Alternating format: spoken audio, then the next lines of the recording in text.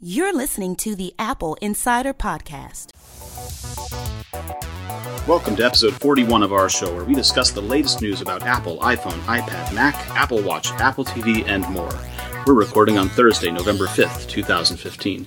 With me is the esteemed managing editor of Apple Insider, Neil Hughes. Hey, how's it going? And also joining us is Mikey Campbell. Hello. Now, this episode is brought to you by Canary, a complete home security system in a single device. When Canary detects something out of the ordinary, it sends intelligent notifications with HD video straight to your phone. Canary puts you in control during an emergency. Through the Canary app, you can watch live footage, sound a built-in siren, or connect with police near your home. Start protecting your home with Canary today for just $199. Go to meetcanary.com and use the promo code INSIDER to get free overnight shipping. Now, Mikey, when we last talked, you were waiting on the arrival of your Apple TV. Did it come? It did. Brilliant. I'm so happy to hear that. And Neil, I know you got one too, right?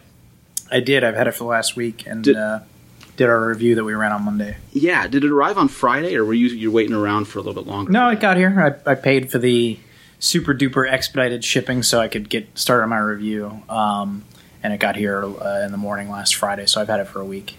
Awesome. I went out and bought one on Friday morning as well, just like I told everyone I would. I had some issues with it. I'll get to it later. I want to talk about your review. Yeah. So go ahead. What did you think of it? I think it really lays the groundwork pretty well for where you can see all of this going. I think the interface is great. I really like the remote a lot. The App Store is pretty easy to use and to discover things and find stuff that you already have on your iPhone, download it to your Apple TV. I think the voice search, while it's kind of limited right now, is off to a pretty good start. Can't wait till it opens up to other content providers and stuff like that. But yeah, I think that right out of the box, it's pretty compelling. And I think for the type of person who knows what they're getting into with this device, I think they'll be pretty happy with it.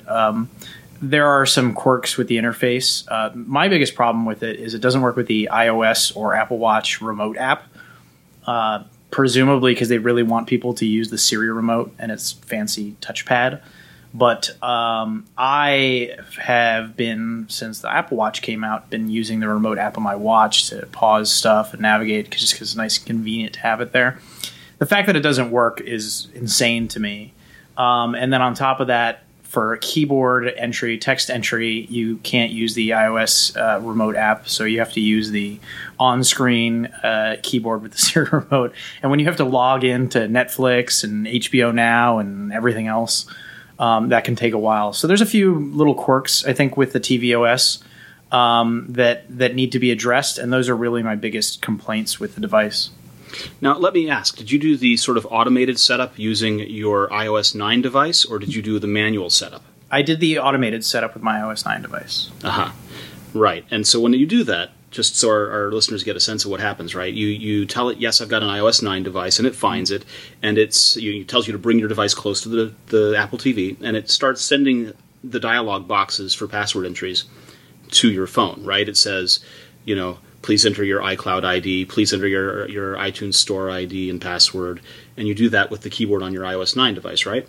Yeah, it just asked me once for the password on my phone, and then it was good to go on everything. So everything logged in, and then you just go through the normal iOS-like setup process on the Apple TV itself. So I had to decide whether or not to allow location services, whether to send diagnostic information to Apple and to developers, that sort of stuff. So the whole experience now is very much almost identical to iOS.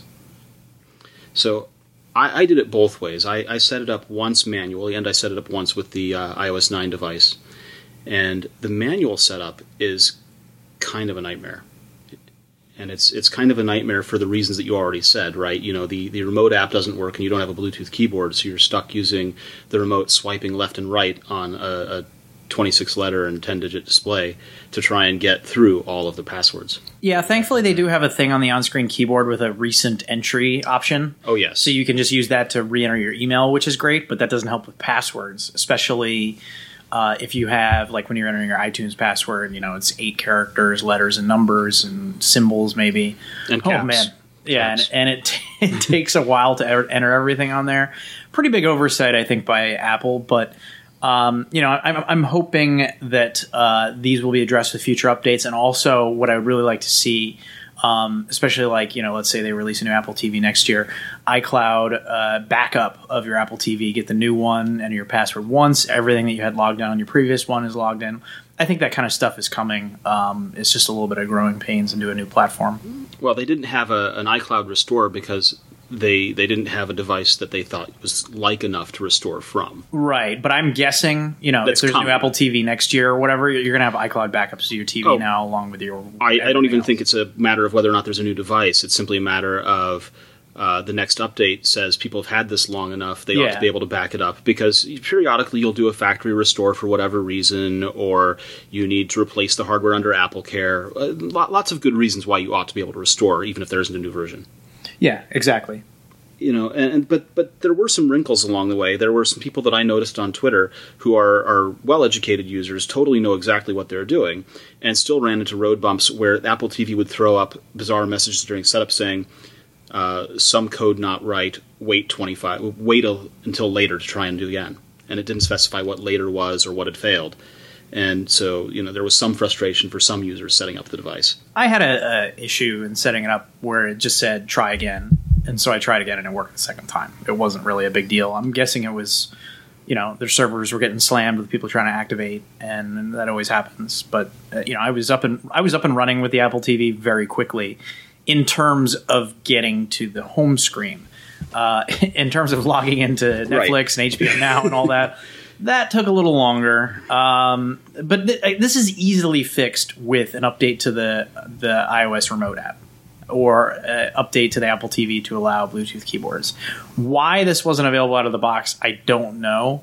I would say this isn't something that is bad enough that you shouldn't get the new Apple TV because of it, but it's just a weird oversight. I think I'll agree with that assessment for that point. However, like I said, I bought mine on Friday, and I went to the store and I bought the 32 gig version first. And I took it home. I had it for a couple of days and put some games on it, and realized pretty rapidly that for the kinds of uses that I was doing, it was not that different from the Amazon Fire TV stick that retails for $39. And we chatted about this in iMessage, in messages, where I was really frustrated that here it was, I'd paid for a premium device, premium experience, and I had that experience on the third generation and second generation Apple TV. And now I'm thrown in this interface that is an exact copy of a device that I think is in fact worse. No, let's hold on a second here. Your issue is not with the Apple TV itself. Your issue is with how Netflix has chosen to design their app. And Hulu, but it stems a little bit from Apple. It stems a little bit from Apple. You said it's identical to on the Fire TV stick, though, right? Let me explain. Yeah.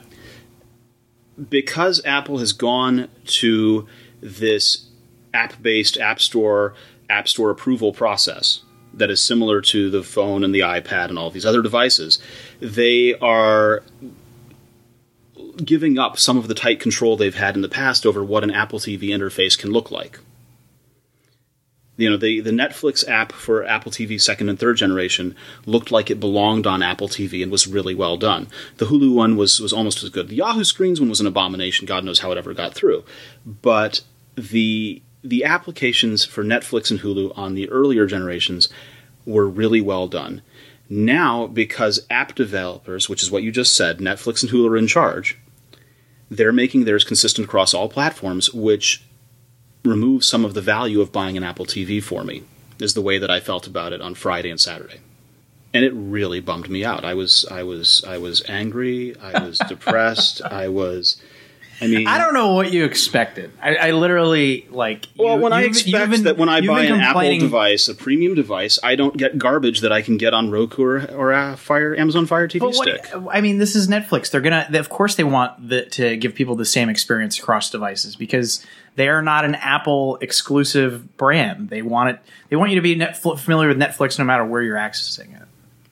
Yeah, and I know, and I came to terms with that. That's the fifth stage of grief acceptance. I don't know what you expected. I'm not sure. I expected better. Yeah, it's It's a $200 device at the top end of things. Mikey, do you have any problem with the Netflix interface on the new Apple TV? No, it's crap. It's fine. It's crap. And Hulu is worse. I mean, I don't know what you're seeing with the. I mean, I guess it is different than the third gen, but the third gen, really, every app worked the same. They all no, it did not. They all look the same. No, they don't. On the new Apple TV, the Netflix app mirrors the web interface quite well. So since I'm used to that, I'm also used to it on Apple TV. So I mean, it's really not an issue for me. I never touch the web interface. There is no circumstance in which I ever interact with Netflix.com on the web or Hulu on the web. It's always through Apple TV. But it's not just limited to these things, because once I started thinking about this, I spent 2 days using the Fire TV stick. And I went through and started downloading games on Fire TV, which I never really bothered to do. And there are some of the games that are the same across both devices. Beach Buggy Racing, for example, is one of the games that's on the new Apple TV and was also on the Amazon Fire TV stick. So I went ahead and downloaded it and was playing it. And what it really showed is that the things that I don't like about Amazon Fire TV are their god-awful home screen, their lack of really good universal search. Their voice search is only good for Amazon, and their remote search with the buttons is terrible for everything. And the device is bad enough that it hiccups during both playing streaming sources like Netflix, and it also hiccups under gaming. It just can't keep up. So that all sounds terrible. It was pretty awful.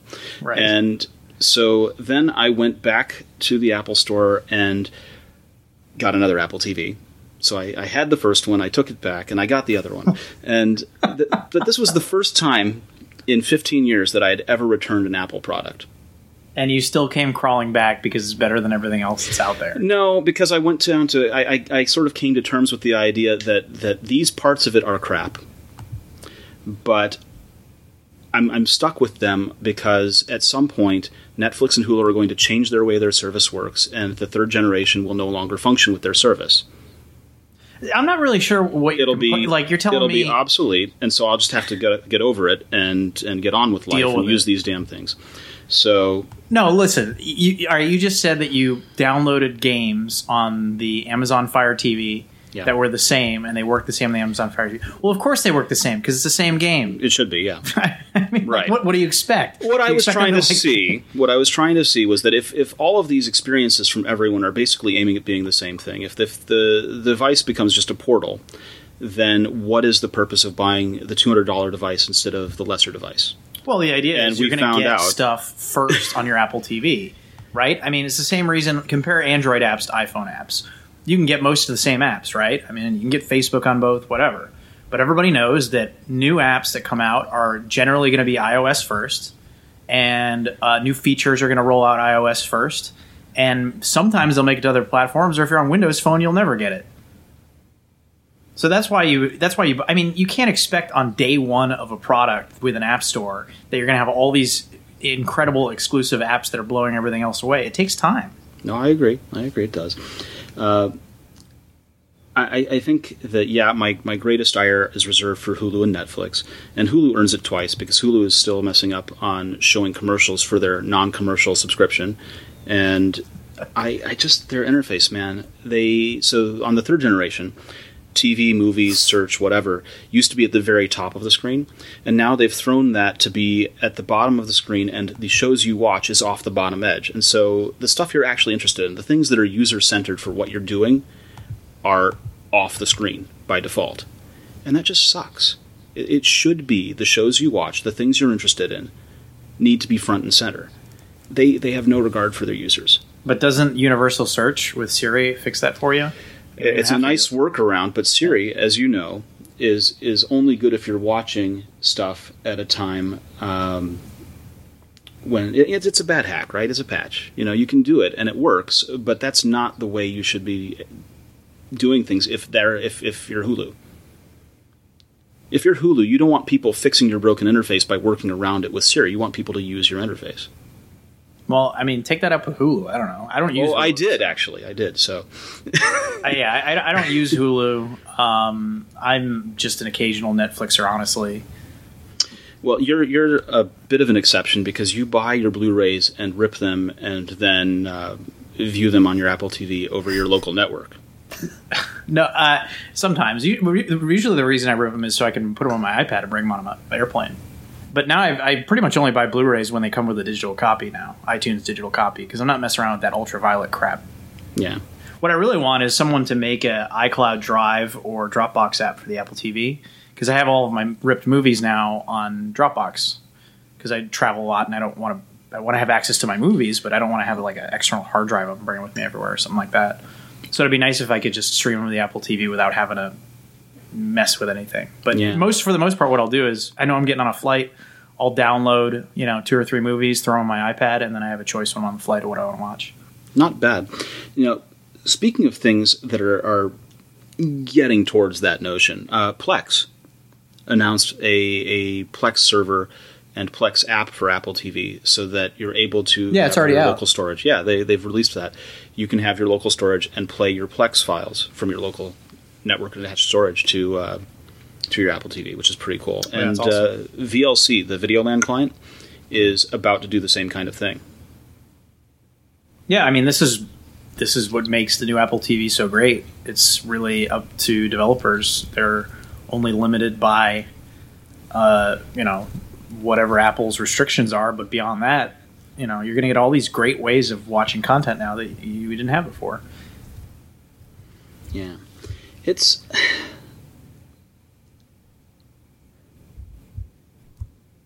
I don't know, man. I went through this. I went back and restored to factory all of my old Apple TVs. I went back and restored the Apple TV 1 to Apple TV OS 1.1. What? And just to go back and refresh what the experiences were like. You used a Fire TV for 2 days. You bought 2 4th-generation Apple TVs. Did. And you restored your old Apple TVs to their factory settings. How much time do you have on your hands, Victor? Not enough. God. But the thing is I don't want to be stuck using something that disappoints me.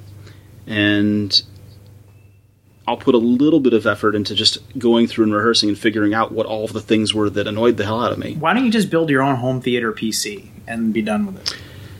I don't want to do that again. I did that once. Man, There is no pleasing you, Victor. That's the problem. Mikey, you've been using the Apple TV for... I have a... What are your gripes? No. I have a friend, and my friend's Twitter profile is, I make consumer electronics to feed my consumer electronics habit. And that's where I've been, man. I do it. That's how we live, because none of this stuff is good enough. Mikey, what are your problems with this new Apple TV? The remote is... Well, I mean, the most obvious thing, of course, is... the on-screen keyboard, which is a nightmare to use. Did you use the iOS remote app before with the previous gen? Yeah, well, for text entry I did. Mm-hmm. And actually, for regular remote stuff too, because it was a trackpad. Yeah. So, yeah, I don't think I've touched the silver remote since... I don't even think I used it. I lost mine. Setting up I lost mine years ago. It's in a couch cushion somewhere. Probably. But... the new keyboard is horrendous, but you can get the grid back if you go back, the grid style. Is that an ABC. accessibility?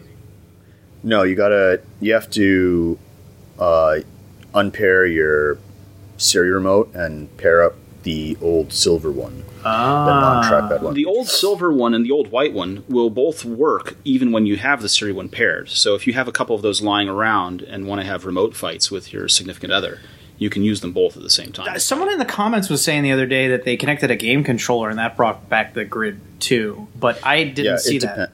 Again, if you connect the game controller, one. you have to disconnect the Siri remote to get the grid. Yeah, because I was using the game controller to navigate, but it still had the... So for those that haven't used the Apple TV and don't know what we're talking about, when you enter text on the tvOS platform with the Siri remote, the alphabet is just displayed as one line all the way across. So in older Apple TV models, the grid of text would be, 3 or 4 lines of letters, so it was quicker to get around. No, it was like 10 rows and like 6 columns or something. Yeah, so on the new one, it's just one long line. So if you need to enter A and then the letter R, you got to scroll all the way over. And there's no wrapping. You can't wrap around. Yeah, you can't wrap around. It's so ridiculous. Wait. They do have, because it's a trackpad remote, they do have good acceleration. So if you swipe really hard, you get over there pretty quick. No, the trackpad's awesome. I love the trackpad. It's not like they've done everything terrible. It's that there's this conflict of really good things and really annoying things. Yeah, at first I was skeptical too about the home button plus the menu button, but it works great. The menu button just takes you back once, like if you were using an Android device actually, whereas the home button takes you back to the home screen. And it works. It's awesome. They have built-in volume controls on it. And that works great. There's HDMI CEC, so if you have a newer TV, it'll turn on and off your TV with the Apple TV. Wait. The volume controls work if you have HDMI CEC. No, they work with infrared as well. You can program it. You should check out our tips. You have to program them, but if if you have CEC, they work automatically. It took me 2 seconds to program it. I just had to point my TV remote at the Apple TV, and they had an infrared receiver there that received the signal, and then it transmitted it over to the remote via Bluetooth, and then now it works fine. Okay. It's very simple. It took me 2 seconds. But I'm going to have to try that with my I don't think AV receiver. No one's really knocking the remote.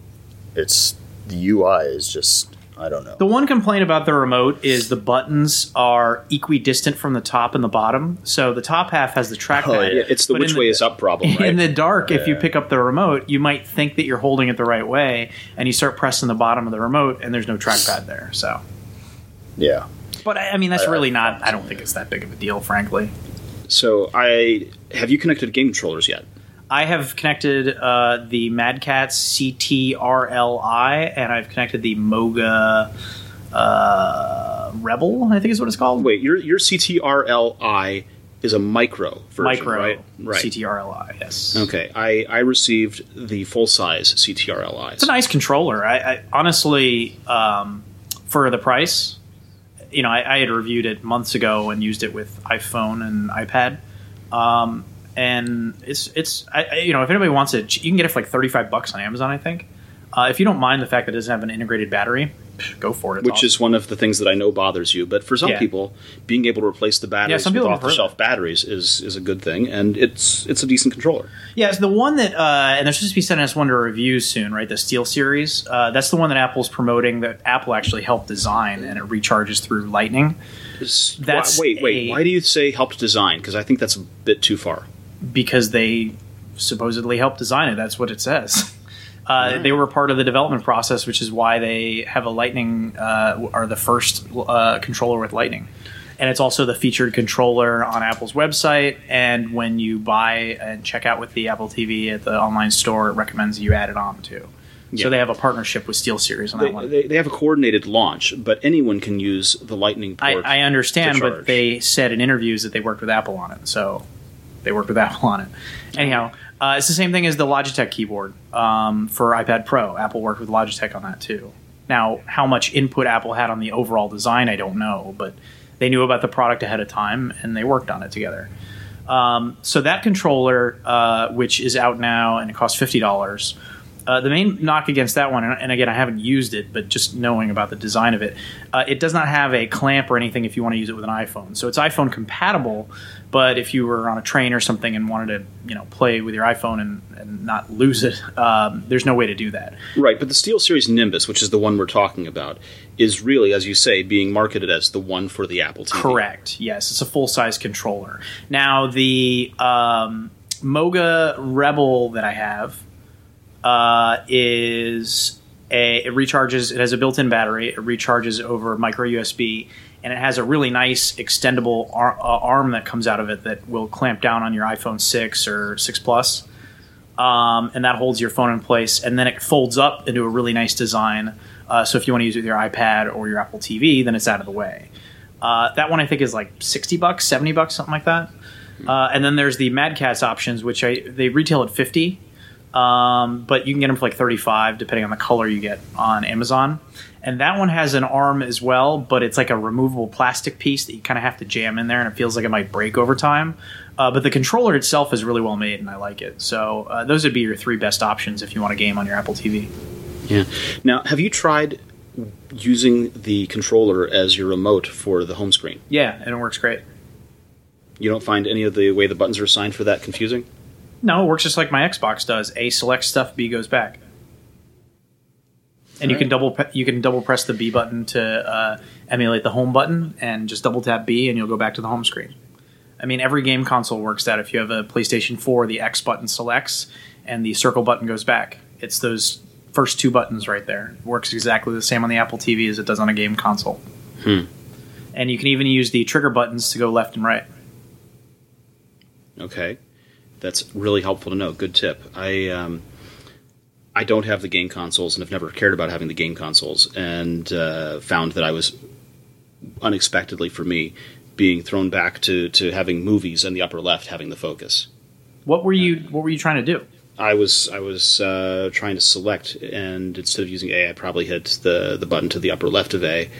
And yeah, those buttons don't do anything. X and Y don't. Right. It ended up throwing me up to movies. Yep, A to select and B to go back, and then you can use the D-pad, or you can use the joystick to move around, and it works fine. Which is nice. Like if you're playing a game and you want to get out of there, and you can press the home button, go back to the home screen, and then jump to another game, and you don't even have to pick up the remote. It's been working pretty well. You're coming around. Mikey, you don't have a controller, right? A game controller? No, you don't care. I don't really care about that. I mean, maybe I'll get one when some compelling games come out, but right now, no. I mean, I think it's inevitable that we're going to get some compelling games. Do you game on your iPhone at all? Yeah. What do you play? But nothing that requires a D-pad or 4 buttons. So. Well, but that's the interesting thing, is that these games, when you're using the Siri remote, don't require a D-pad or 4 buttons or things like that. They're doing it with, for the Disney Infinity Star Wars, they're using accelerometer inside the remote and swipes. With some of the other games, it's just swipe or click.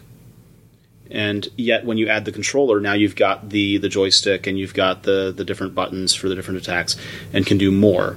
Yeah, so I tried out the racing game Asphalt 8, and I've tried it with the Siri remote, and it worked. I mean, if you've played Mario Kart on your Wii, it works pretty much the same. You hold it with the trackpad on the left side in your hands sideways, and you tilt the controller to steer. And it's motion controls, so it's not great, but it's responsive enough. It's just a simple, casual game. Because there's no buttons, essentially, the acceleration is done automatically, and then you can click the left trackpad to brake, and then you just turn it to steer. Now, if you want more complex controls and a more traditional control method, you just connect the controller, and just like you would on an Xbox, the right trigger accelerates, left trigger brakes, and then the thumbsticks steer. Things are a little bit more different. I like twin stick shooter Geometry Wars 3 is available on Apple TV, and it's a universal purchase, which is great. So you pay for it once, you get it on your iPhone, you get it on your iPad, and you get it on your Apple TV. You want to play it on your iPhone and use the touchscreen real quick on the go, it works. And then it syncs with iCloud. You come home, boot it up on your TV, and you pick up where you left off. It works great. The Siri remote controls are basically, because Apple requires that any game work with the Siri remote. So they put them in there. I mean, the controls are there, but oh man. So if you want to play, so Geometry Wars is a dual thumbstick shooter. So one stick controls the direction your character is going, and the other stick controls the direction they're shooting in. So you can move one way and shoot another way, and it works independently. That works great on a controller or even with dual touchscreens. But with the Siri remote, it uses the accelerometer. One of them moves the character, and then the touchpad shoots in a direction. So you have to rewire your brain. It was horrible. So you're tilting the controller and using the touchpad at the same time. So I mean, I don't think that the game is intended to be played that way at all, but I think that's just a way. Let's meet the requirements right. and move on. Yeah, that's let's do what Apple requires of us, and then now we can get on the App Store and because you said you booted up Disney Infinity, right? Disney Infinity, and it kept bugging you to connect a controller, right? It didn't bug me. It just every time it shows you what the instructions are. Here's how it's going to work if you have the controller on the left, and here's what you do to control it with the Apple remote on the right, okay. With the Siri remote. And that's not terrible. That's fine. Some of the other games, once I've connected the controller, have given me extra steps. They've recognized, oh, hey, you got a controller now, and have taken me through the steps of what you use to make the controller work. So, for example, Rayman, the Rayman's Adventure game. Rayman, yes. Yeah. I didn't say Raymond. I said Rayman. Rainman? I didn't say Rain. This is not a Dustin Hoffman movie, or Tom Cruise for that matter. So no, it's Rayman, and I used that with the Siri remote for 3 days, and then I went ahead and connected the controller, and so I had a good bit of experience using it with the remote, and it was totally cool. I was great with the remote, and it was fun to play with the remote. Adding the controller, different experience, feels a lot more like a game platform, and it's totally working for me too. But I had to get through those. Here are the new tutorial steps for how do you use the controller with this thing. Well, I've been reviewing these controllers for a while, and the one complaint I've always had is Apple, for whatever reason, does not make it clear when you're on the App Store on iOS what titles offer game controller support. Oh, they totally do here, though. They do, and it's awesome. So you go into the game section, you tap on a game, and then right front and center it says game controller compatible. And you know when you're downloading if you're going to be able to use a controller with it. And that's the way it should be. I don't know why they don't have this on the iOS App Store. It makes absolutely no sense to me. They handicapped it from the start, and they never. I don't know why they haven't fixed it, but on the Apple TV, iOS App Store has a ton of stuff that they have to tell you. Right? They have so much information. Offers in-app purchases, compatible with every iPod Touch known to man, and an iPad also. It's one more line of text. Requires that. Put it right below the Game Center. Screw the text. Just put a nice big icon of controller there. Just give me the icon. It's easy and simple, and they've done it on the Apple TV, and that's the way it should be. You can go on there and figure out which games are going to work with your controller, because every game is going to work better with a controller. That's just the reality of it. Nothing against touchscreen games; they're fine, but having a tactile feedback is going to be better. I don't know. Every game may be overshooting because, as I say, Rayman was really enjoyable without the controller. All right, Angry Birds is going to work better with a touchscreen, yes. But for most games that people like to play, I think that you're going to want a controller. I'll give it to you. I mean, there's some games based on these requirements that you just can't have on the Apple TV because they won't work with the Siri remote. Like, I have the Grand Theft Auto San Andreas, which is a PlayStation 2 game that Rockstar ported over to iOS. And I think it's like $6, right? You can connect a controller and you can play it just like you did on your PlayStation 2, but it's on your phone or your iPad or whatever. And I can even AirPlay it to my Apple TV and play it on my TV if I want. But there is no way that you could play that game with the Siri remote. It's impossible. There's just too much going on there to do it. Yeah, I mean, you have to have. I mean, it uses every button on the controller. Every single button on the controller gets used for that game. So, and there's no way to pare it down so that there's just a basic set. I mean, what would that you need? I can't imagine. It just ruined the game. I mean, you have to be able to run around in 3 dimensions, jump, shoot, steal cars, punch, change weapons, change the radio station. I mean, it's just way too complex. And so, I think the groundwork's already been laid there, where when you go on there now, it says game controller compatible.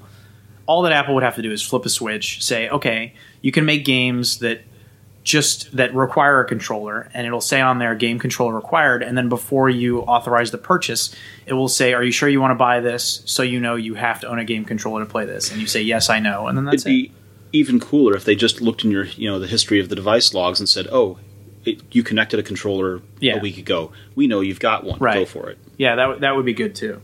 But the groundwork's laid there, and it's really going to fall on developers. Like I saw, there were some games that you can download that they re-release them as TV only versions of the game. So if you already owned it on iPhone, it would sync with iCloud, but you don't own the game. And people did this when the iPad first came out too. Yeah, that's the same nonsense we had with the iPad, and people still do it a little bit, but not so much. It'll change over time. But I mean, again, Geometry Wars, you buy it once, and if you already own it on your iPhone, it's already on your Apple TV. The same with Alto's Adventure. And there are a few on there. There was this was the Mr. awesome Crab thing, as well. right? Was you signed into your Apple TV after for initial setup, and you went to the Purchase tab, and you got to see what you already had waiting for you. Very convenient. I like that a lot. Because it was like I already had like 40 some odd apps that I had downloaded on my iPhone that were already Apple TV compatible right out of the box. Just go in, start downloading them, ready to go. It was cool. So, what are your top games or apps? The obvious ones. You're going to want to get Netflix. HBO Now is great. I've been using Showtime Anytime. That's good. NHL Game Center, they didn't update the interface, but there's an update coming in 2016. So when you boot it up, it's like a blast from the past. It looks like a bare bones 3rd gen Apple TV app. But the streaming works great. For some reason, because I stream hockey games on my Xbox One a lot, and it always stutters. And whenever I stream on my Apple TV, my old 2nd gen as well, it didn't stutter. So I don't know if that's like Apple's servers or what it is, but it works much better on Apple TV. The other ones I've used are...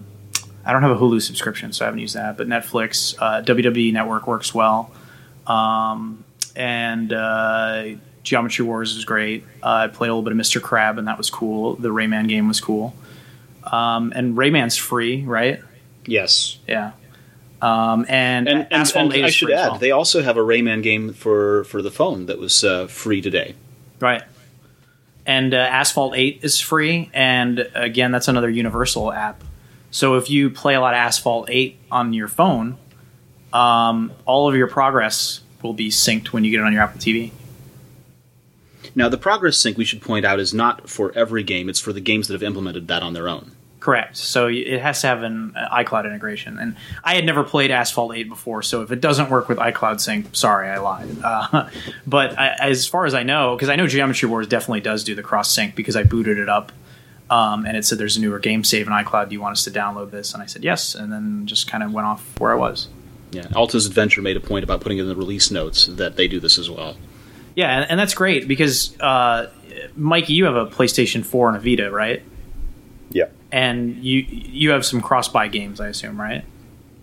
Yeah. And how well have those worked for you, honestly? I mean, it's okay. I mean, it's definitely not as seamless as Apple's solution. But some are better than others. Like I bought Sly Cooper, and it was a dual purchase. So it came with a disc and then a download code for your Vita, which was awesome. So you pay $30 for the game. You could play it on your PlayStation. I think it was a PlayStation 3 game, and then it would sync the game saves with the Vita. But you had to like go in and manually say to like push the save to the cloud. It wasn't very seamless. But then on the other hand, you have there's a PlayStation 4 game and Vita game called I think it's Dragon's Crown, and they make you buy it twice, even though it does the cloud game sync. So it's $30 to buy it on your Vita, then another $30 to buy it on your PS4, and then it'll sync between those two if you want to pay $60 for 2 copies of the same game. No, thank you. There are limits, right? I'm not. It's out of the box. The Apple TV already has a better groundwork laid for cross-purchasing and syncing in the cloud than Sony. And Microsoft doesn't really do that because they don't make a portable Copy. game. I mean, I guess they have like a Halo game for Windows Phone, but who cares? Well, I'm coming to terms with my struggle.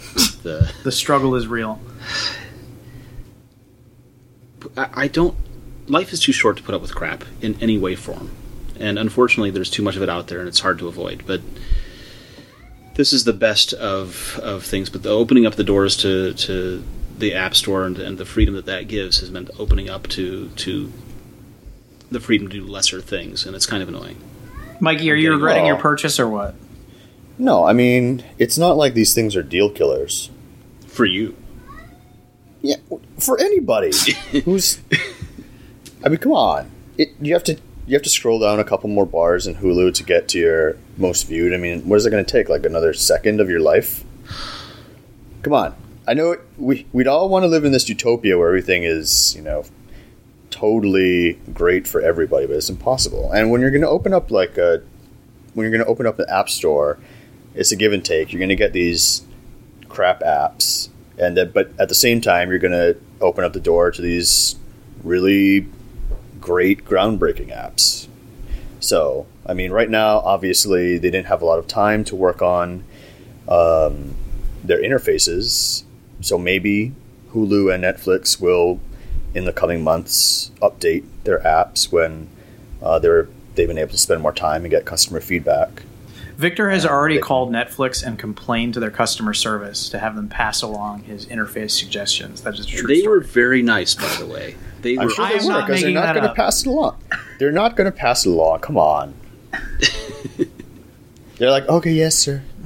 Yes. And it goes right into the circular file. And directly into the trash. I mean, let's be real. This thing's been nice. out for less than a week, and we already have some pretty neat apps. You've got Plex on there. We already talked about. There were a couple I saw that were free public domain.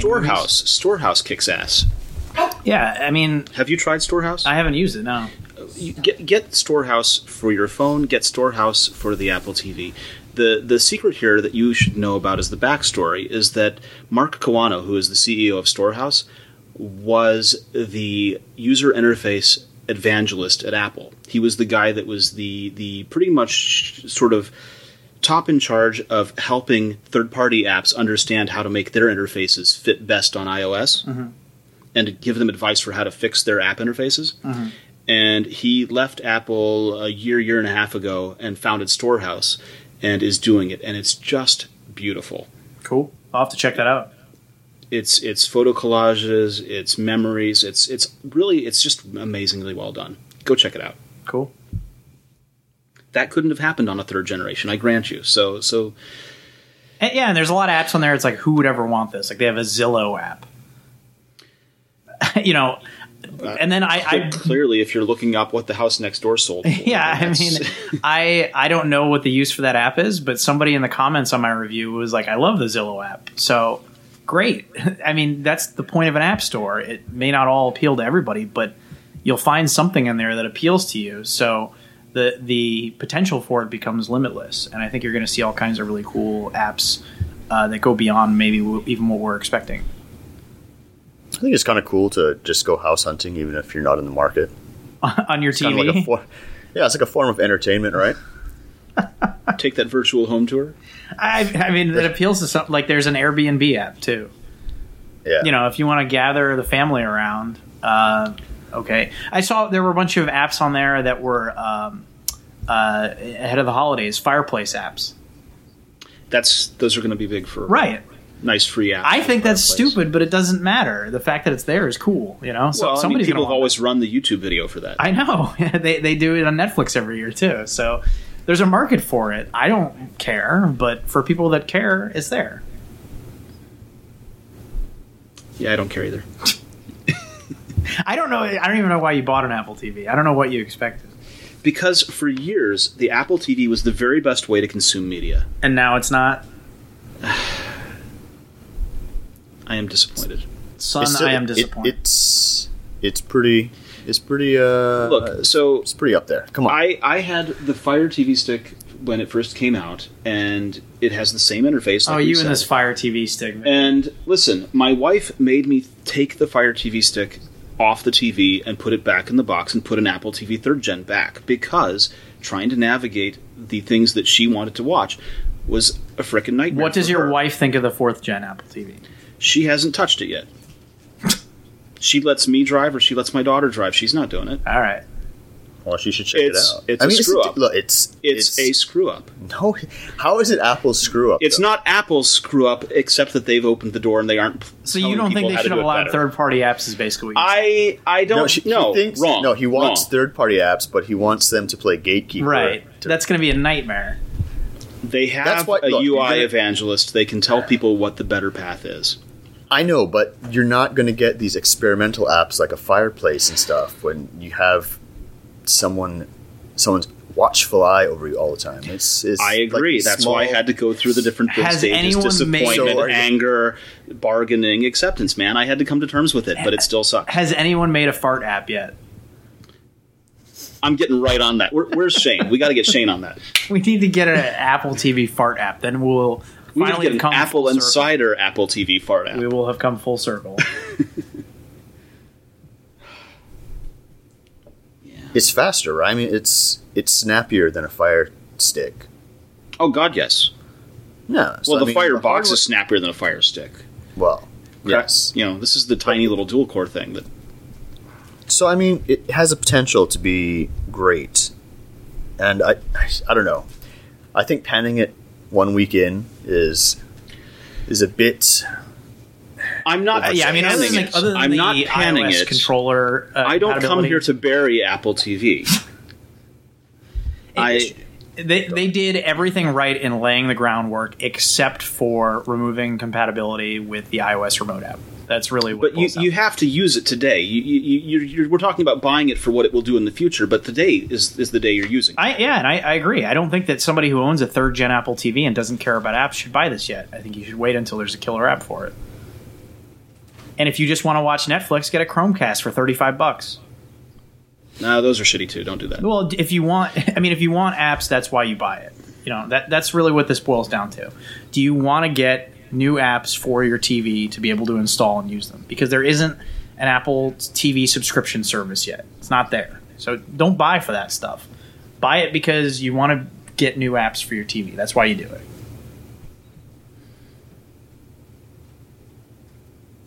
I don't have anything to add to that. All right, we're beating a dead horse. Let's move on. We've found it. We found agreement. Thank you, Neil. This podcast is brought to you by Igloo. Why invest in the latest, sleekest devices if you're going to use them to stare at an internet website that looks like it was built in the 90s? Not only can Igloo be customized to look amazing, but with its responsive design, it's automatically optimized for almost any device you're using, including the latest iPhones, which means that everything you can do at your desk, you can now do on the go on your phone. And just like your favorite Apple devices, Igloo helps you do your best work. Share files, coordinate calendars, provide status updates, and manage projects. Igloo's not just your traditional intranet stuff like HR policies and expense forms, it also lets you work better together with your teams. Sign up now and get a free trial at igloosoftware.com/insider. And we thank them for that. Now, we talked a lot about Apple TV, but just before we talked about Apple TV historically in the podcast, we were talking about iPhone launches. And there was an article that we published this week about an iPhone 7 coming in 2016, which is not a surprise. But the surprise is what? Neil, tell me what's going on your phone launch. Right, so we have a source who has reached out to us in the past with accurate information about Apple's future plans, and this person pinged us this week to say that Apple internally is apparently hoping to launch next year's quote-unquote iPhone 7 a little earlier than usual. So for the last 4 years, including this year, the new iPhone has come out in late September, around like September 19th, 20th, 21st, thereabouts. And we thought that they would probably just stick with that same release schedule as they've done, but this person claims apparently that Apple is hoping to bring it out a little sooner. They didn't say when, but obviously things can change as well. You don't really know, but I guess they're looking to accelerate the development cycle a little bit internally. The new phone is supposed to have an all-new design, as they do with new numbers. And one of the reasons that they might do this is there's a lot of concern that the iPhone 6S may not be met with as much demand on the market as the 6 was, because it looks identical externally to the 6S. And people like... Oh my God, they've never done that before. Yeah, really. But people like shiny new things, and the iPhone keeps growing, and so there's a lot of concern on Wall Street that they may not be able to continue that growth now that it's so big. So one of the ways that Apple kind of nipped that in the bud for the early quarters of sales was China was a launch quarter this year, which helped boost launch sales and heading into the holidays. So in the last quarterly earnings call, Tim Cook said that iPhone sales will grow this holiday quarter. So now Wall Street, because they're eternally pessimistic, is looking toward the tail end of the 6S cycle and thinking that as hype builds for an iPhone 7, sales might taper off and Apple might see its first ever year-over-year decline in iPhone sales since the product launched. So Having said all that, one potential reason, and this is pure speculation, but one potential reason that they might want to launch an iPhone 7 a little bit early is to kind of cut off some of that tapering at the end of the product cycle. So if you were to think, theoretically, Apple were to launch a new iPhone a little bit early, maybe in August or even July, that might help boost sales a little sooner and prevent that year-over-year decline. That said, maybe it's all bunk. Who knows? We get told this stuff and we put it out there and we do the best job we can. And this guy's been accurate in the past, or girl, I don't know. So that was an exclusive that we had this week, and supposedly that's what Apple's looking to do next year. Right, and one of the things that I think about is not the Wall Street side of it, but I think about what the user's side of it is, where we have users who want to upgrade for every new phone. And especially now that there are plans expressly named upgrade plan or jump plan so that you can get on the new phone. And you pointed out to me that the Apple upgrade plan terms require you to have held the device that you started with for 12 months. Mm-hmm. Which means that if the release cycle is shortening, there are going to be people who are on an upgrade plan named because they want to be able to upgrade, and the new phone comes and they'll be stuck holding it for a little bit longer than they expected. Oh, boo-hoo. I don't think that really matters. A lot of people have said that, like, oh, they're going to screw over people with the upgrade plan, so they got to wait another month to get their phone? I mean, come on. You are just totally full of sympathy today. Wow. Who cares? Yeah. But there was other iPhone 7 news this week. Mikey, if you wanted to get into that. Oh, yeah. Ever-ready analyst Ming-Chi Kuo, who our readers love, by the way. Love him. Yes, love him. Always commenting how great he is. Right. He's saying that Apple is going to launch the 4-inch iPhone, a mythical device, ever since they stopped making them with the 5S. So 4-inch format could come back this year. Except it's going to be gimped with a A9 CPU and no 3D touch. Which, for people like Neil, would be very sad. Especially because since... I'm not sure if I would agree with that. Because he's basically saying it's going to be an upgraded 5S, right? Right. So it'll be a 6C. So... But it's not a C because it's not... It's metal, not colored. Yeah, I don't plastic. know what they'd even call this thing. Yeah. Well, I mean, 6C I'm using as a designation for their budget device. Right. So it would be a budget device, which is not what many people are looking for. They want a 4-inch iPhone that is on par with the flagships, but just has a smaller screen.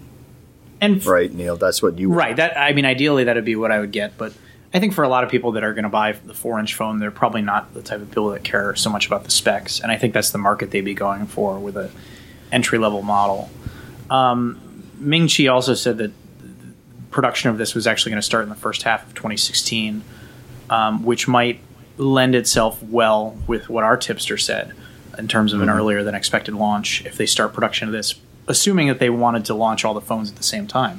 Another thing that Apple could do is kind of surprise and do like a early 2016 debut of a new iPhone model in the 4-inch size and just kind of shake things up mid-cycle. There's been some speculation about that too. I don't know that they would do that though, but they do have kind of depends on what they'll do with the Apple Watch next year, because remember this year the Apple Watch launched in April, so that was kind of an early in the year product for them. So the question is, next year, do they launch a new Apple Watch in April? Do they hold off until the fall? There's a lot of uncertainty right now as to what's going to happen next year and the timetables of these products. And the other thing that Ming-Chi said was that he is expecting the iPhone 7 Plus to gain more advantages over the iPhone 7. So he thinks the larger 5.5-inch model is going to come with 3 gigs of RAM, while the 4.7-inch model will be limited to 2 gigs of RAM. The current iPhone 6S and 6S Plus both have the same amount of RAM, 2 gigabytes, which itself was double that of the RAM in the iPhone 6. So right now, if you get a 6S Plus, the main difference, other than the bigger size, obviously, is the camera has optical image stabilization in the hardware and the lens, whereas the smaller 6S does not.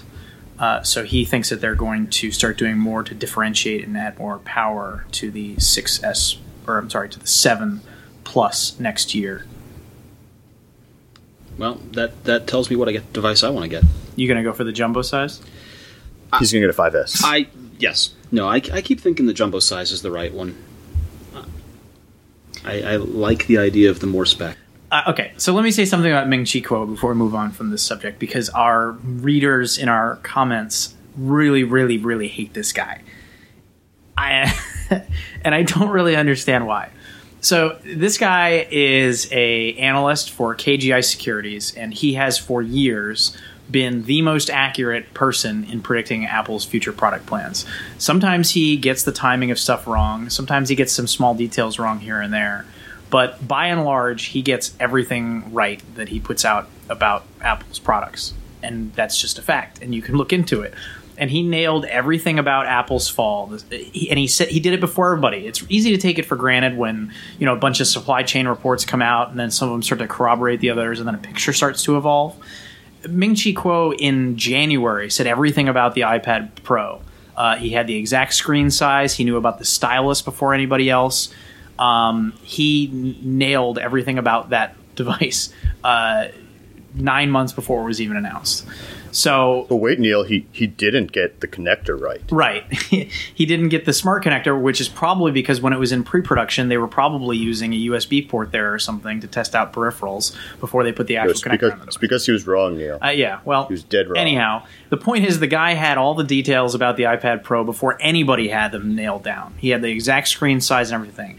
You look at the iPhone, the exact same thing. He knew about how 3D Touch was going to work, how it was going to be implemented, that he was the first one to say it was going to be on there, and that's just the way it is. He knew about the Series 7000 aluminum that was brought over from the Apple Watch. The faster Touch ID, he nailed that I think a year ago.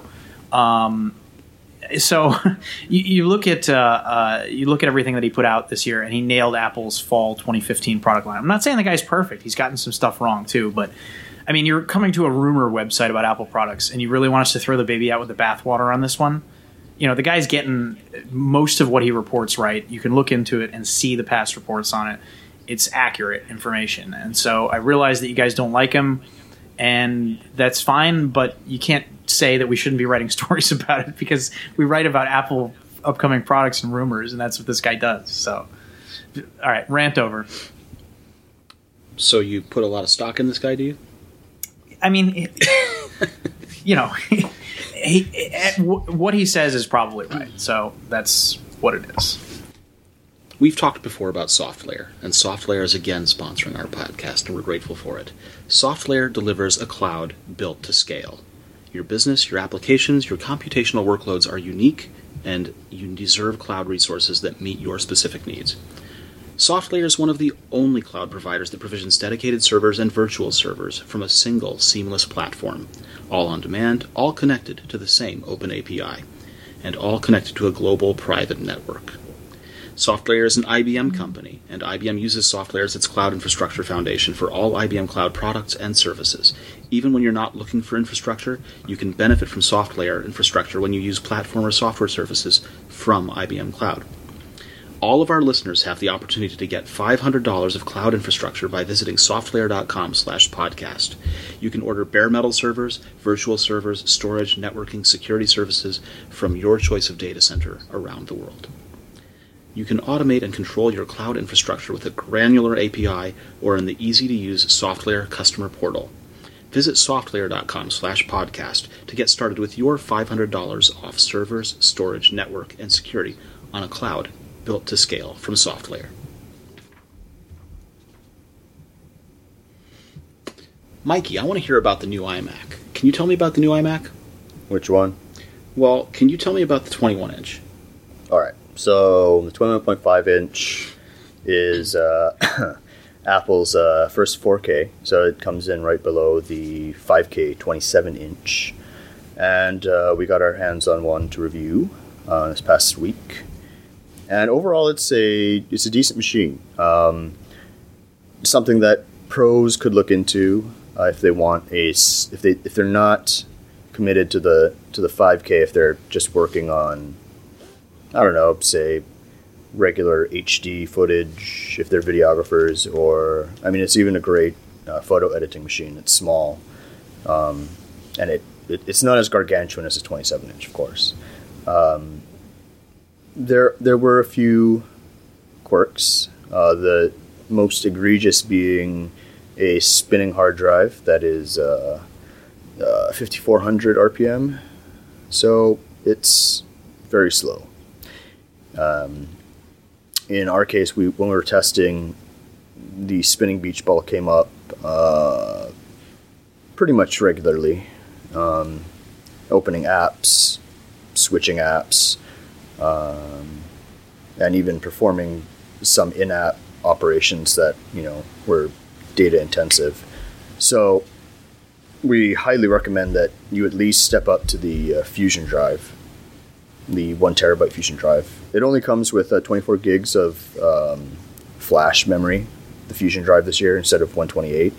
But for the stuff that you're going to be doing on a 4K iMac, it should be more than enough. But there are a few considerations as well.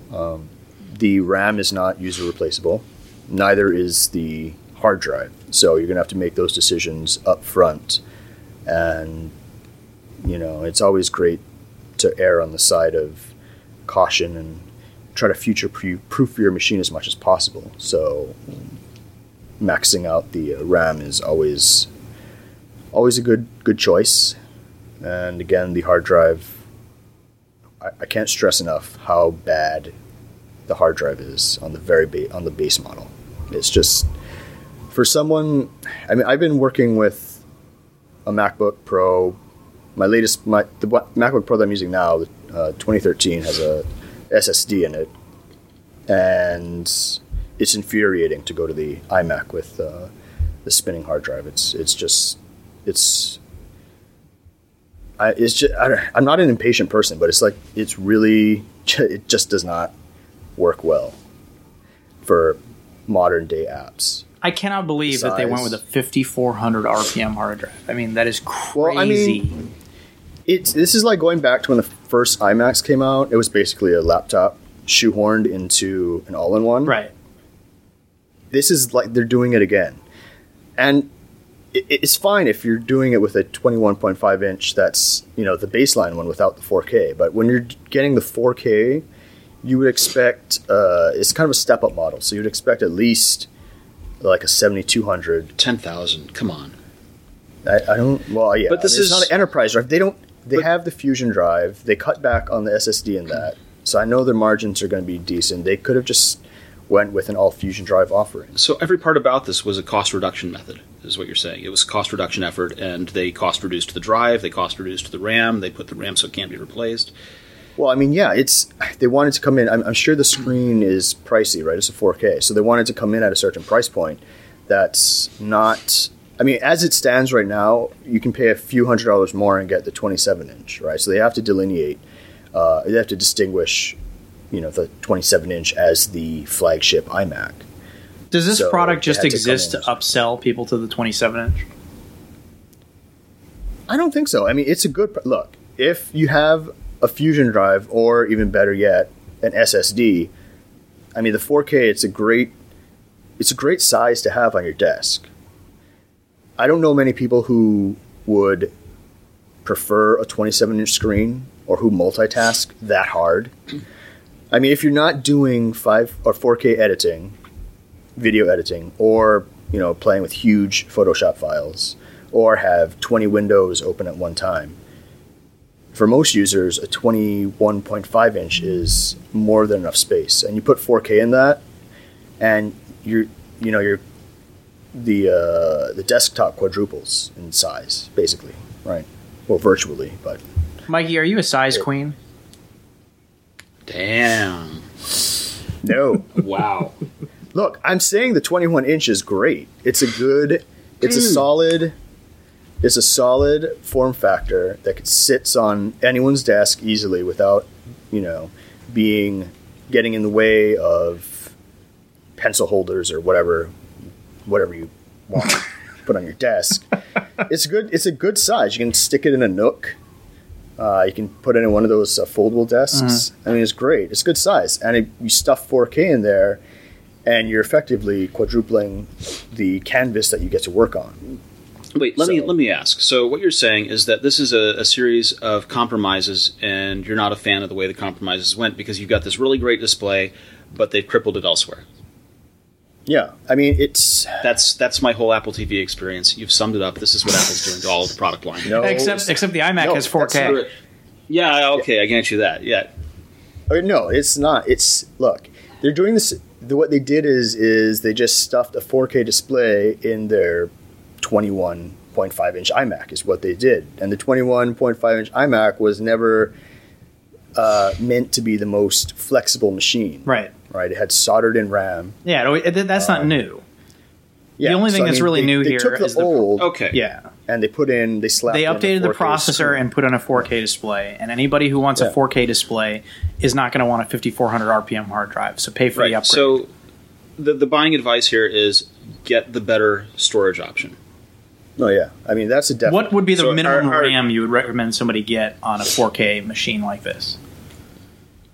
It depends on your use. The base model is fine. The base model have 4 or 8. How much? How much has the base model got for RAM? The base model has, I believe, is 8. Hold on. Edit this out. Yes, it is 8. So it's 8 gigs of 1867 megahertz DDR3 RAM, right? So I mean that's already fast. 8 gigs of Fury. Yeah, I mean it's a fast module, and you have 8 gigabytes. So for casual users, that's enough. But again, if you're going to do that, and you have a spinning hard drive, and you're starting to deal with page dumps onto your hard drive, it's going to get ridiculously slow. All right, so I'm on the market for a 21.5-inch iMac. I've decided I want the 4K display. Do I get the Fusion drive, or do I splurge and get the SSD? I think the Fusion drive is fine. Okay. For you, because you're not a professional. Right, I'm saying for who this market is for. I mean, yeah, I feel like, yeah. If you got the desk space at that price, you're just going to go for the 27-inch. I think this is kind of a niche product. Well, I think they're hoping that. They're obviously hoping that as prices or the cost amortizes over the next couple of years, they'll be able to, create a gap between the 4K and the 5K. Well, the first Retina MacBooks were grossly overpriced. Yeah. So I mean, right now you can spend like $300 extra after you get the Fusion drive. And you can step up to the 27-inch version. And that comes with a Fusion drive by default, right? No, that comes with a 7200. Oh, RPM. boy. Yeah. So how much is a base 27-inch with Fusion drive? That would be $400 more. So it's an extra $100 for the Fusion drive. Yeah. Wait. Yes, I think so. Oh, wait, no. Well, I don't know. Base. The base one is a 7200 RPM. Yeah. And you add extra 100 for the 1 terabyte Fusion. And that comes out to 1900, basically, if you don't upgrade the RAM, which is also at 8 gigabytes, just like the 21-inch, versus what you get with the 4K, which starts at 15, add a Fusion drive to that, 16, right? So it's $300 difference. So sum up for me the recommended configuration you would tell people to buy in the 21-inch. So for the 21-inch, keep the processor the same. It's fine. It's snappy. RAM, depending on your use, if you do a lot of photo editing or a lot of multimedia work, then go with the 16 gigs. Otherwise, the 8 gigs is fine. But you have to upgrade the hard drive, at least to a Fusion, which is 1 terabyte, and it's $100 more. Okay, so that's the option. That's our recommendation. Yeah. Awesome. Cool. I want to get to the user questions, to the Twitter questions. Okay. So, Neil, you asked our wide Twitter fan base what questions they had about the new Apple TV, the iMac, and what about the iPhone 7 rumors. So, Paul Allen K asks... Is that the Paul Allen? No, it's a Paul Allen. Got it. It is not the Paul Allen. But I'll let you know what he does ask. He asks that he says there's no official release date yet for the iPad Pro, but do you have any idea when you think it is? The rumor is next week. So the rumor is it's going to come out Tuesday. Cool. And we'll let you know if that happens. Paris Shaw says that, Neil, you had a really nice review for the Apple TV, but he has a question. He wants you to review accessibility features so that developers can be more aware of what accessibility options are available to them after reading your reviews. So what do we know about accessibility in tvOS? There's some Siri integration to do things like quickly rewind or to turn on closed captions and stuff like that, which obviously offers some benefits. And there's a dedicated accessibility menu in Apple TV to adjust settings in there as well, and you can do things like you can on the iPhone, like reduce motion and certain things like that. Is there voiceover at all for Apple TV? I don't know. I've never used it. There is, but it's only it's limited. Like, you can't use it to enter passwords, which is irritating. Yeah, Siri doesn't even talk back to you on the Apple TV, so I don't really mind that. Yeah, I don't mind it either. Because I don't want to hear her coming out of my TV. Yeah, I asked why she doesn't talk, and it said back that nobody likes a chatty McChatterson when you're trying to watch TV. Nice. So, yeah, I think the accessibility stuff is important. You know, one of the first things I did was turn on the subtitles, turn on closed captions, and it's good to know that VoiceOver is there, so developers should be able to take advantage of it. There's a volume normalization feature as well that makes it so that the loud noises are softened if you're watching in an apartment or something like that, which is cool. Cool. Keith asks, what updates are expected to Apple TV 4 due to the massive complaints about lack of keyboard entry and 4K? Are there going to be OTA fixes or over-the-air fixes available? It's not really clear if they can even do 4K with an over-the-air update, with a software update. I think there's a hardware limitation on it. Yeah, you can't. Yeah, it's not possible. Yeah, so unless they have it locked away in a hardware spec that developers have not found yet, which is unlikely. Seems unlikely. Seems like something they could do next year, but who cares? Who has a 4K TV and who has the bandwidth to stream 4K content? I don't really see that as much of an issue. Who has the content, even if they do have it? Yeah, I mean, the most content for 4K is now being shot on people's iPhone 6S's. You know, like that's where it's all coming from. If you're really looking forward to House of Cards Season 4, that's 4K, but it's going to downscale it anyhow because you're stuck with Time Warner Cable who can't handle 4K, so done. Your Time Warner can't. But Keith wanted to know also about keyboard entry. Your guess is as good as mine, Keith. I'm hoping that gets fixed soon because I think it's kind of ridiculous. Yeah. Well, it's not in the 9. It's not in the latest. Well, for all we know, it might be a update to the app itself. Now, here's the interesting thing: if it requires an update to the iOS remote app, that's a native app on the Apple Watch. So they're going to have to put out a whole new Watch OS update just to give it compatibility with the new Apple TV, if that's what's required, which is crazy to me.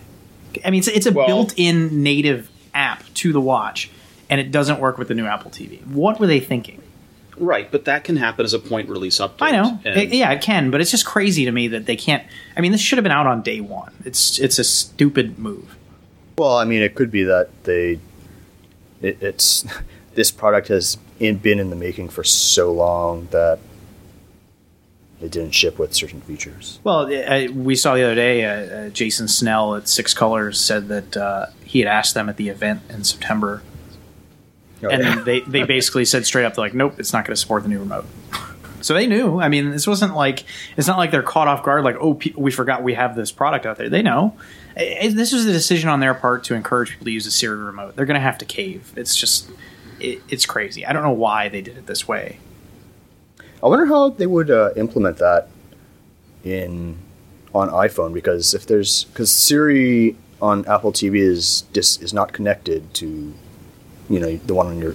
It's kind of the same thing like when you invoke Siri on your Apple Watch, and you have the hands-free Siri going on your iPhone 6S. It activates both, right?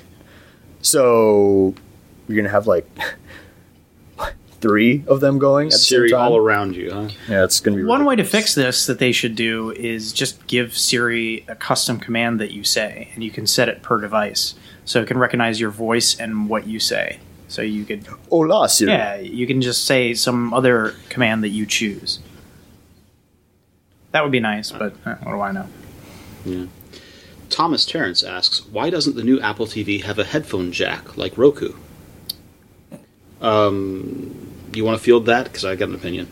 I mean, I do lament the loss of the optical out. Hear, hear. I have mentioned this before, that I have a HDMI splitter that actually breaks the copyright. Is yours the JTech brand? It is, and it's awesome. It's like the size of a pack of cigarettes, and it has 4 HDMI inputs, 2 HDMI outputs, and it strips audio from the HDMI inputs and puts it out over optical. So I live in a very small Brooklyn apartment. I don't want to blast my neighbors out if I want to watch a movie or play a video game at 2 o'clock in the morning. So I use this product in place of a giant receiver that I would have if I didn't live in a tiny apartment. But this is just like a tiny little thing that rips the audio and transports it to my headphones, and I can listen to simulated 5.1 audio over my headphones. It's great. Yeah. I have the receiver. I have an Onkyo THX certified whatever, and it predates HDMI's prevalence, so it's got optical ends all over the place. Right. Which was perfect for the previous Apple TVs. This one doesn't have it. So I am borrowing my dad's JTech and using that to strip the optical off of the HDMI so I can use my receiver. And it's like $50 on Amazon, and it does the same thing as a giant receiver. It's pretty awesome. Well, I'm using it to pipe into my giant receiver, and it works great. That works too. The other thing that I've seen people in the comments say that they do is they used on the old Apple TV the optical out as a dedicated speaker out for AirPlay. So you totally could. You could use it would do the Toslink simultaneous optical to mini Toslink and run it into an Airport Express. You could do that with the old Apple Hi-Fi speaker. Well, no, you didn't even Perfect. need the mini Toslink on the Apple TV. It had a full. No, full Toslink on the Apple TV side, mini Toslink on the Airport Express or the Right, it's the same, yeah. Or on the. But Apple if you have a Hi-Fi. hi-fi speaker, you could run an optical cable into the back of it.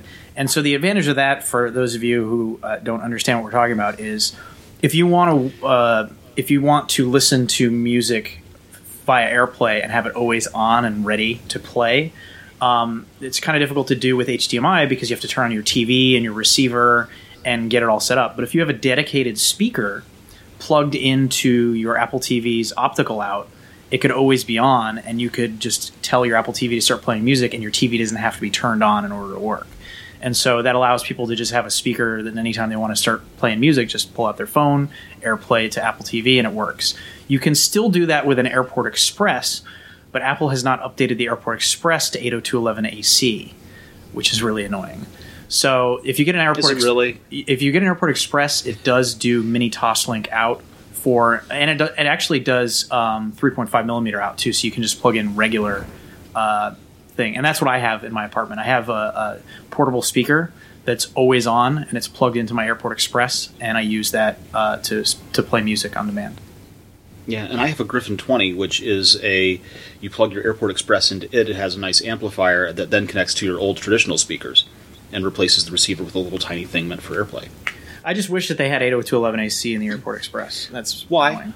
Why do you want AC? Because I have a bunch of AC devices and I don't have AC Wi-Fi. I'm using Airport Express as my router, so what gain do you? I mean, what benefit are you seeking though? Because you're in your apartment, you're not actually having Wi-Fi failing on you. No, but I mean, need AC? well, for example, He wants the raw speed that he doesn't get from Time Warner. I mean, well, nothing would live up to AC standards with internet at home anyhow. But think, for example, I mean, I have an iPhone 6s, I have a brand new 13-inch MacBook Pro, I have an iPad Air 2. All of them are capable of 802.11ac Wi-Fi. I feel like you want it so that all the letters match, not because there's a practical benefit you're missing out on here. Well, based on that logic, why would Well, it anybody does have- upgrade to 802.11ac? No, it has more channels. Yeah, it's a better signal, and presumably for stuff like AirDrop and stuff like that. I mean, well, AirDrop initiates over Bluetooth and then follows through over the Wi-Fi. But does it do it over a shared network, or does it do it directly if you're on the same Wi-Fi network? I don't know how that works. I forget. I used to know. No, it's from the network. So if they're both on the same network, it'll share the network. So presumably if you had an 802.11ac router, then AirDrop would be faster. You could push file transfers faster, Right. yes. Well, what I like is using the 5 gigahertz bands because they're less crowded. Yes. Everyone else is using the 2.4 gigahertz bands. Yes. But you can do that with 802.11n just fine. So that's not a really big benefit there. The speed is the benefit, but when you have faster speeds like that, you also have shorter distances you can cover. Right. That's the trade-off. Now, you in your tiny apartment, that works out okay because you haven't increased any distance anyway. But if you're in your house in Florida, for example, then having AC means that practically if you're any kind of distance in the house, you're not going to see the same benefit that AC would promise. It's just weird that they've upgraded all their products to AC and their entry-level router doesn't have it yet. There are a couple of products in Apple's product line that have been seemingly abandoned or not been paid the attention to, and they are the Airport Express, the Mac Mini, and I'm sure there's a couple others we could pick out, right? iPod Nano. Nano. Well, they did update the colors for some reason without updating the OS. Why they did that, I don't know. Because sales? Because colors are cool? Why not just give the OS a quick polish? They could put one guy on it for a weekend. That guy was the guy making AirDrop work. That guy was the one making the iOS remote app, too. There was a story years ago. This is true. There was one guy responsible for the iOS remote app. True. Yeah. One guy at Apple. It was his brainchild. How crazy is that? It's awesome. I mean, it's awesome, but it's also sad because the app is neglected, and it's a great app. And they're so schizophrenic. It's like, okay, we'll have one guy work on it, we'll abandon the app for a long time, then they gave it a refresh a few years ago, then they built it into the Apple Watch as a native app, and then now they don't support it with the Apple TV. It's like, what are you doing? Like, what? There's no consistency there. Hey, it's for people who want to play music from their Mac. All 5 of them. Collective sigh. Yeah. Home sharing, guys. Come on. Get on the bandwagon. I guess. All right. Well, this has been the Apple Insider Podcast. Mikey, where can people find you on the internet? Apple Insider and Twitter at Mikey Campbell 81. Neil, managing editor of Apple Insider, esteemed leader, where can people find you on the internet? You can read all about Ming-Chi Kuo at Apple Insider. And you can see me tweet about Ming-Chi Kuo at This Is Neil. That is all he writes about, by the way. I got a crush. What can I say? Well, this has, as I said, been the Apple Insider Podcast, and if Neil writes about Ming-Chi Kuo next week, we'll be sure to tell you all about it here. This episode is brought to you by Canary, a complete home security system in a single device. When Canary detects something out of the ordinary, it sends intelligent notifications with HD video straight to your phone. Canary puts you in control during an emergency. Through the Canary app, you can watch live footage, sound a built-in siren, or connect with police near your home. Start protecting your home with Canary today for just $199. Go to meetcanary.com and use the promo code INSIDER to get free overnight shipping.